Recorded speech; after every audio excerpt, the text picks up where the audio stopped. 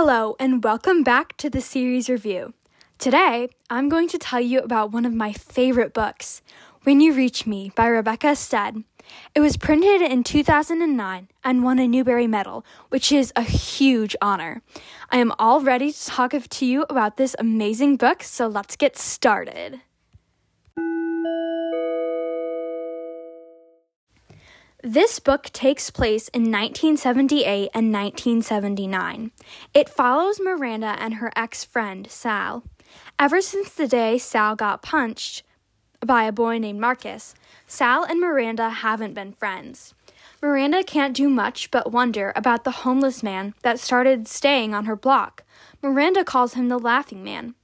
Soon after Miranda becomes friends with two kids in her class, Anne-Marie and Colin, she starts receiving mysterious letters from someone, and that someone seems to know the future and tells Miranda that a horrible tragedy might be coming.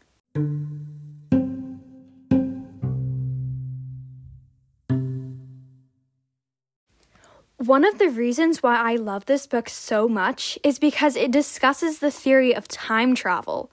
Miranda's favorite book is A Wrinkle in Time, and she gets into many discussions with the boy about Mrs. Who, Mrs. Whatsit, and Mrs. Which. I would definitely recommend this book to people. It's amazing. You get sucked into Miranda's head, and it feels like you are Miranda talking with Anne-Marie or watching Sal play basketball. I also really like how unique the characters are crafted. They're all really different, yet it feels like they're so familiar. Everyone who reads this book will find a character they can relate to. For me, it was a mix of Miranda and maybe Marcus or Sal. Just read the book. You'll see what I mean. Actually, let me read you a passage right now. It was too cold for the boys to hang around in front of the garage. There was hardly anyone out on the street at all. The light in Belle's window looked friendly in the late afternoon gloom, and I thought of going in. I had been telling Belle the story of my book, a little bit here and a little bit there. I'd told her how Meg helped her father escape, and I had described the first battle with it, which is this giant evil brain that wants to control everyone. I knew Belle would give me some vitamin C's and maybe a paper cup of hot chocolate, but it was getting late, and I didn't want to have to walk down our block in the complete dark, so I decided to keep going.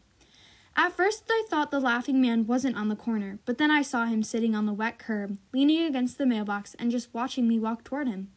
For 1 second, there was something familiar about him, and I noticed for the first time how old he looked. I thought about what Louisa had said about how old people can't get enough heat. Maybe I felt sorry for him. Maybe he reminded me of Mr. Nunzi from upstairs. Or maybe I wanted to do something good to make up for being kind of a jerk to Anne-Marie, even if she didn't really know it. Anyway, I spoke to him. "Hey," I said, opening my bag. "You want a sandwich?" I still had the cheese sandwich I hadn't eaten at lunch. I held it out. "It's cheese and tomato." "Is it on hard roll?" He sounded tired. "I can't eat hard bread. Bad teeth." "It isn't hard," I said. "It was one of my best V-cuts ever, probably a little soggy now with all the juice from the tomato soaking into the bread all afternoon." He reached up with one hand, and I put the sandwich in it. "What was the burn scale today?" he asked. "I'm not sure," I said, pretending I knew what he was talking about. "I didn't have a chance to, check." "Rain is no protection," he said, looking at the sandwich in his hand. "They should have had the dome up." "Maybe tomorrow," I said.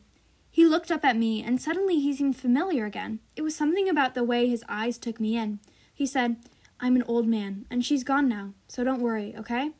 "I won't," he nodded. Smart kid.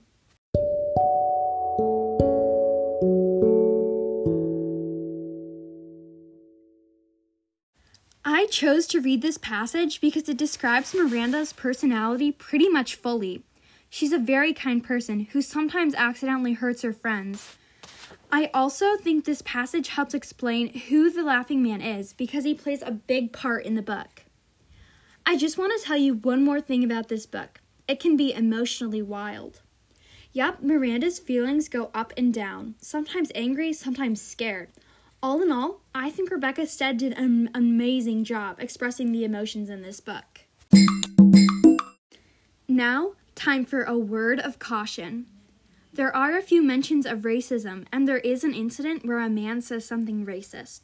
It also mentions a man running naked down Broadway, but that is not a big part of this book. One more thing, there is an incident where someone gets hit by a car.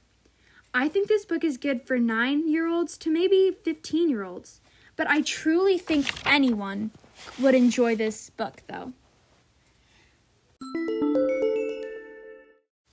That's it for today. Thanks for listening to this series review. Thank you to everyone who has sent in voice messages and emails. Again, if you have a book or series to recommend, email me at theseriesreview13@gmail.com. I put my email link and my voice message link in the episode description. I hope you enjoyed this episode. Remember to stay safe, keep calm, and of course, read. See you later and have a great day.